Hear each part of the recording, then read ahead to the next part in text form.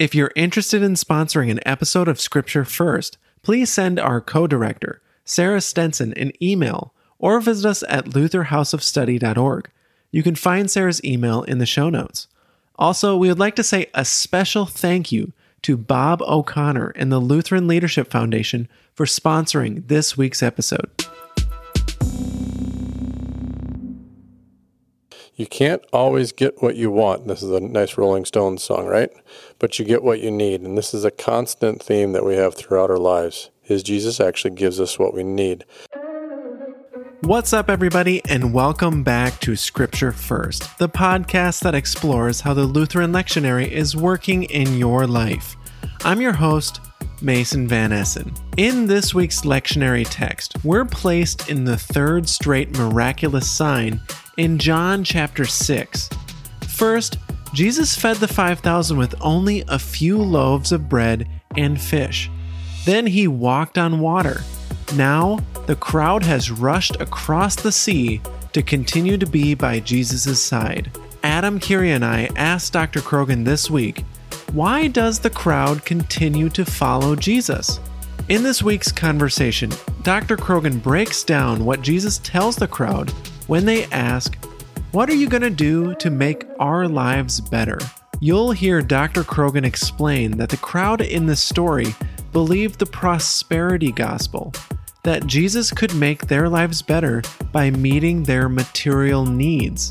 In fact, when we ask people today, why do you follow Jesus?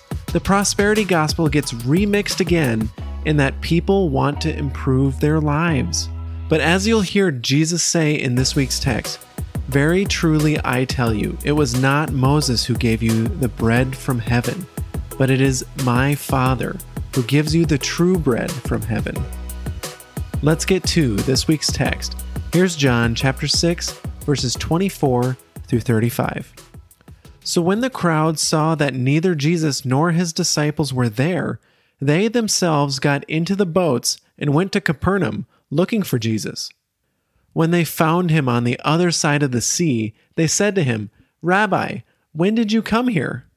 Jesus answered them, very truly I tell you, you are looking for me not because you saw signs, but because you ate your fill of the loaves.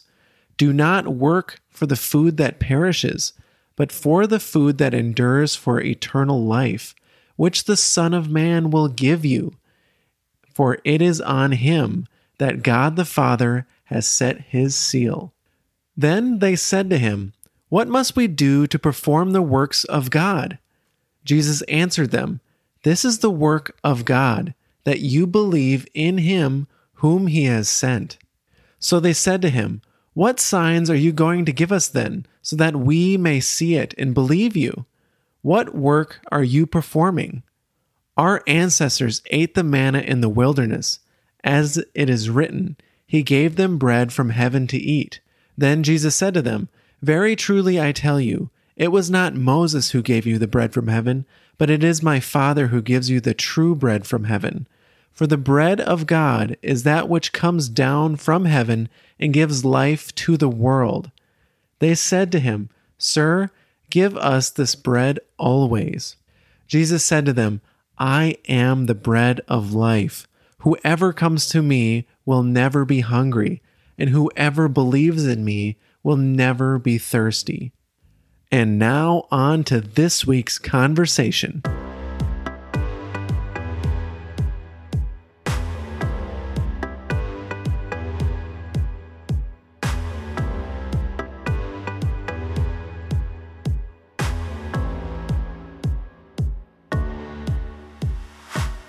Welcome back to Scripture First.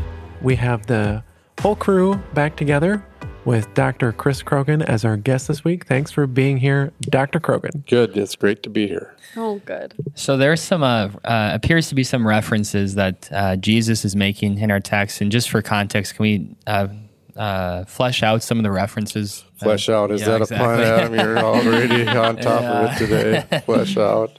Or are we going to spiritualize this? We'll spirit out the references. Yeah, there you go. So what we have here is John 6 is going to be talking about, first of all, the very beginning of John is the famous loaves and fishes feeding the 5,000. So that's the reference that we get. But then between that and these texts, Jesus was also walking on water.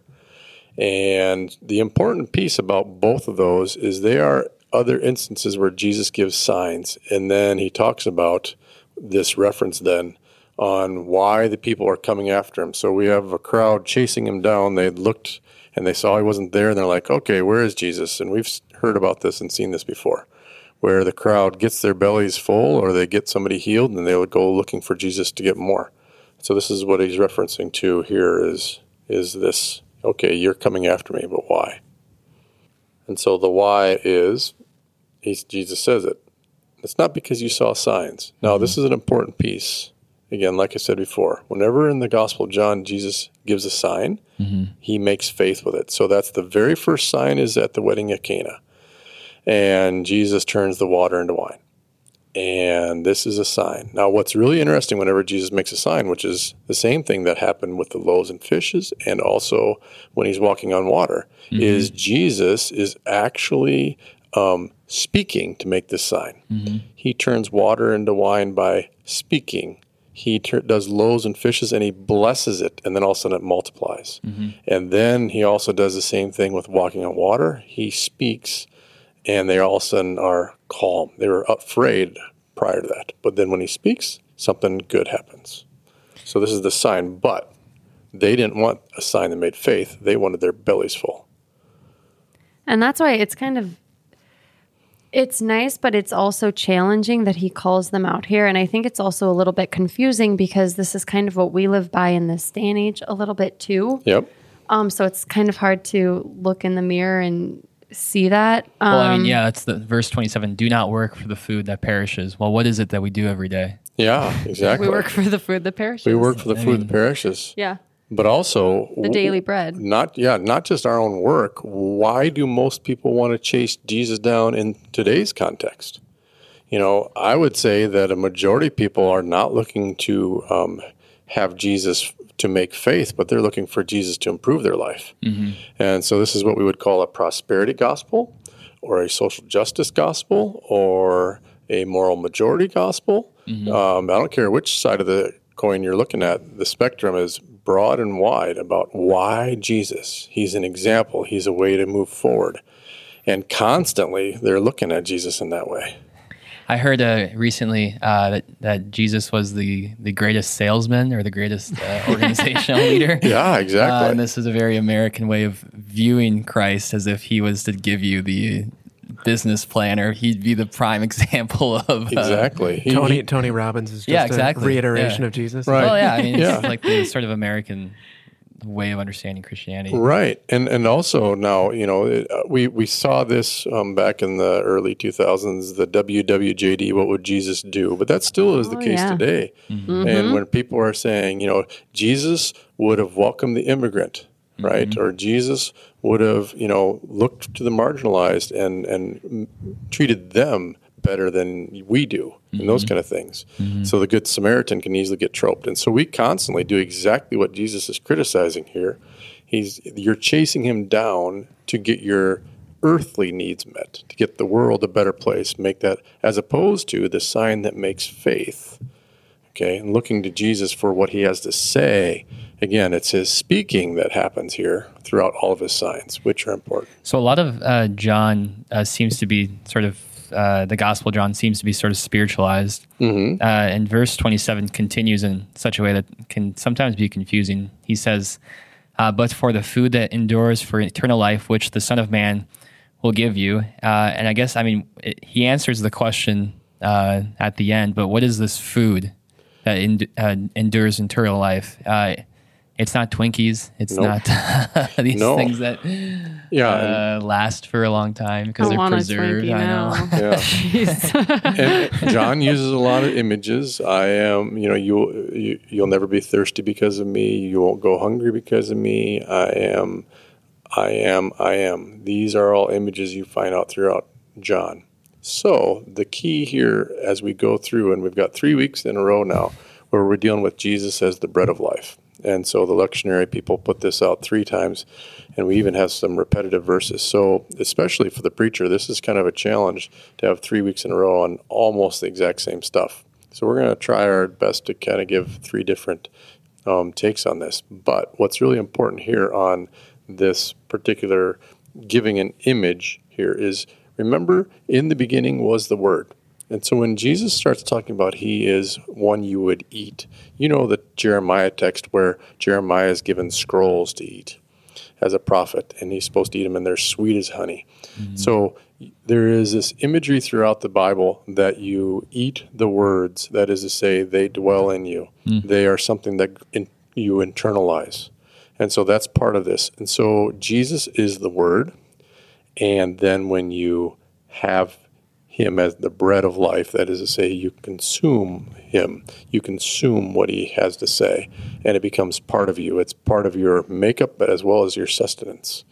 And so this is part of what's going on here when Jesus says, food that endures to eternal life. This is Jesus' word, which makes faith and promise. Well, and I know you just talked about we as humans wanting our needs met, yep. Our right here, right now needs. And so I do find it interesting that we want those met, but we are also short-sighted, yep. It seems, because this verse isn't going against what we need. No. It isn't at all. It just sounds different, and it just might not be what we want. Right. You can't always get what you want. This is a nice Rolling Stones song, right? But you get what you need. And this is a constant theme that we have throughout our lives, is Jesus actually gives us what we need. Now, the piece that he gives us through his word is faith. And faith gets us comfortable with our current existence.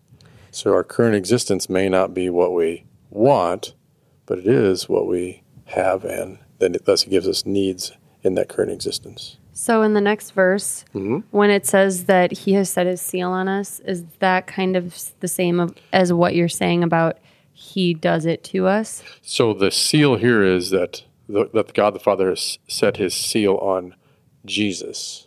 Oh, okay. So, and what that is that's kind of that's an important person at that time. So an emperor or a leader would have a particular stamp or seal of clay. They'd put it on there, and then they'd be able, this is how you kind of put your signature. You'd have insignia on the end of a piece of metal or something, and you press that down into that clay on whatever, and that shows that you were the one that made that statement. Mm-hmm. So this is what that seal is signifying, is that Jesus had that stamp on him that God the Father put to just show that this is who was sent me.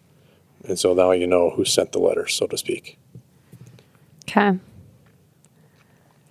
I just find it funny. I'm reading verse 28, and I know we literally just talked about this, but it says that they then said, "What must we do to perform the works of God?" Right. And they're just not getting the hint. No, it's not happening for them. So not at all. I mean, and they were just witnessing the signs. Exactly. Yeah. Do not work for the food that perishes. How do we work for the food that perishes? Exactly. No, it is. Which actually is cold comfort in this day and age, because using Jesus as a model or an example for morals or something like that mm-hmm. is thousands of years old of what we call an atonement theory of Jesus as just a moral example. And so the fact that it gets reinvented generation after generation after generation, right here is a demonstration that even the people sitting there listening to Jesus' own words coming out of his mouth, still happening, mm-hmm. still happening today. And so, he wrestles the question away from them. He doesn't answer them. He just says, "This is the work of God, that you believe in him whom he has sent." Mm-hmm. And again, what sign are you going to give us then, so that we may see it and believe you? What work are you performing? Yeah. Sorry. Yeah, so isn't it ironic that they said, "What do we do?" And then Jesus comes back with it's, "What does God do?" Mm-hmm. No. What do we do? No. God does it. Well, and that's where I'm really happy that in verse 29, he actually does say this is the work of God, mm-hmm. because I think what comes after that you believe in him whom he has sent. Right. That like, to me, if he didn't say this is the work of God, I would think that this is something I need to do. Right. Yeah. I need to believe. That's not like I'm the active Yep. in that. I'm not the passive. Right. And so Jesus is quite So clear that's again. very misleading. Yeah. Well, I mean, I'm thinking of the God's work, our hands. Yeah.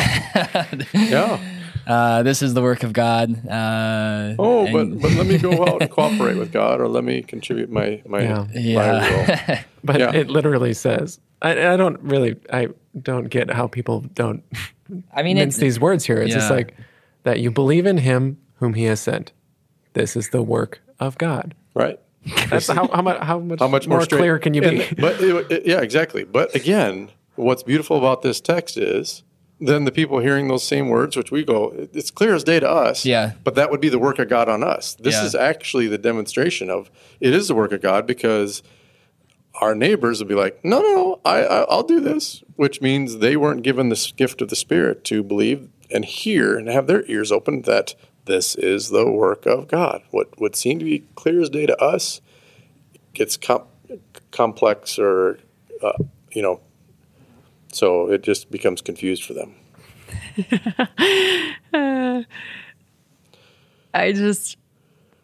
I'm sorry. In verse 30, it literally all just repeats. Yep. What sign If are you I going were to do? Jesus, I would have walked away. I'd be like, it's not in you. Bye. Yeah, so work are you going to perform? What are you going to do for us? In other words, are you going to do another kind of loaves and fishes and give us some food? Or are you going to raise one of us from the dead, or make one of us be able to walk better? Or so again, it's all stuck in the law, which is, again, that is our natural inclination to have our self-service needs met. Mm-hmm. So the four of us will walk out of this room when we're done with this podcast, and the first thing we'll think of is, how am I going to get my fleshly needs met? It just is our nature. Buy a Twinkie. Exactly. After we've been sitting here talking this through and everything, then we'll be worried about what the next day brings or what is night, and we'll be frustrated that, I didn't get home in time to do this, or this happened at work, or I didn't get the pay raise that I wanted, or something like that. Exactly same thing, which is why there's something very important that when you receive the bread from heaven from Jesus, as opposed to what we're going to get toward the end here, the manna, that the manna was sustaining Israel in the wilderness. Bread from heaven is that which gives you comfort that you are in the wilderness and God's going to take care of you no matter what. So that's a big deal. Yeah. And I feel like a lot of times a lot of people conflate that with, well, if you really love me, God, you will do X. Yeah. So you almost challenge it, or you look for signs out in the world saying, oh, if I'm doing the right thing, I'll get a raise at work. Yep. So you're actually worrying about worldly things Yeah. when he gave them bread from heaven to eat. Yeah, exactly. And again, one of my all-time favorite lines from Luther is in the first thesis of the Heidelberg Disputation, which is part of what's going on here. As Luther starts, or as Jesus starts to compare what Moses gave versus what Jesus gives. And the very first thesis of the Heidelberg Disputation says, the law is the most salutary, that is, it's the most valuable doctrine for this life. In other words, for what's going on in our time. But advances no one to righteousness in God. In fact, it hinders you. So we just think of this, it's the most salutary thing to get you through this world, but actually hinders you to having faith in God. So even that manna in the wilderness did not make them have faith in God. Getting your daily needs met. So you're right. We'll just walk out and go, okay, how am I going to get my needs met? How are you going to do this, Jesus? What are you going to do for me today? Please give me the right answer to the test, or please, make sure that, I get home safe, or protect my kids and all these things. And then when it doesn't play out the way you want it, boom, faith is attacked. Yeah, I mean, you can just look at history too.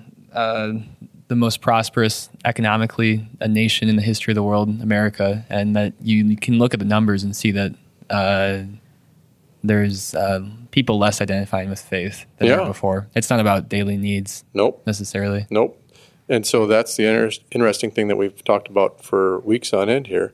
It's actually in the moment of crisis, in the moment of experiencing, for instance, your daughter was sick and you go to Jesus and say, She's sick. This is a couple weeks ago. She's sick. You need to heal her. And then she dies, and he raises her from the dead. That's the only time Jesus squeezes a promise, or you squeeze a promise out of Jesus and you want faith, is when you actually encounter sin, death, and the devil, not when you've got prosperity.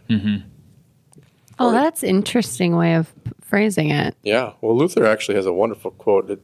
You won't find it in an English edition. It's actually in Latin, but this is how it's roughly translated. Luther says, speculating, reading, learning do not make a theologian. Living, then he says, no, actually dying and being damned makes a theologian. So it's in that experience of the cross that you come to know truly who Jesus is, which is exactly what he's getting at here. Moses gave you the bread from heaven, but my Father actually gives you the bread. And for this, he comes down from heaven to give life to the world. And so this is exactly what Jesus does. Comes down from heaven to give life to the world through his cross and resurrection, his mercy and forgiveness, so that all may have eternal life. And on that note, we've reached the end of this week's episode, my friends. Thank you to Dr. Chris Krogan for teaching us that, like the crowds rushing to follow Jesus in this text, we, today, desperately want our daily needs met.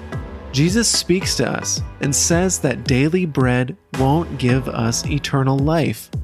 But luckily, we have something better than any bread of this world. Jesus is the bread of life. It's in his resurrection and in his forgiveness that we have eternal life. Sir, give us this bread always indeed.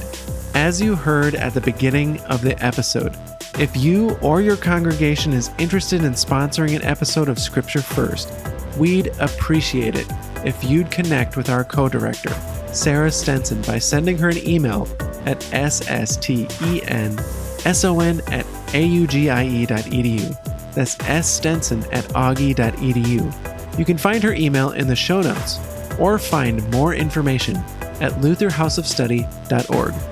Additionally, if you'd like to support us in a different way, we'd appreciate it if you'd give us a 5-star rating or follow our Facebook page at Luther House of Study. We'd love it if you drop us a comment on one of our posts about what you found interesting, helpful, or noteworthy about this week's episode. Thanks again for joining us this week. Remember, Jesus is the bread of life. We'll see you next time on Scripture First.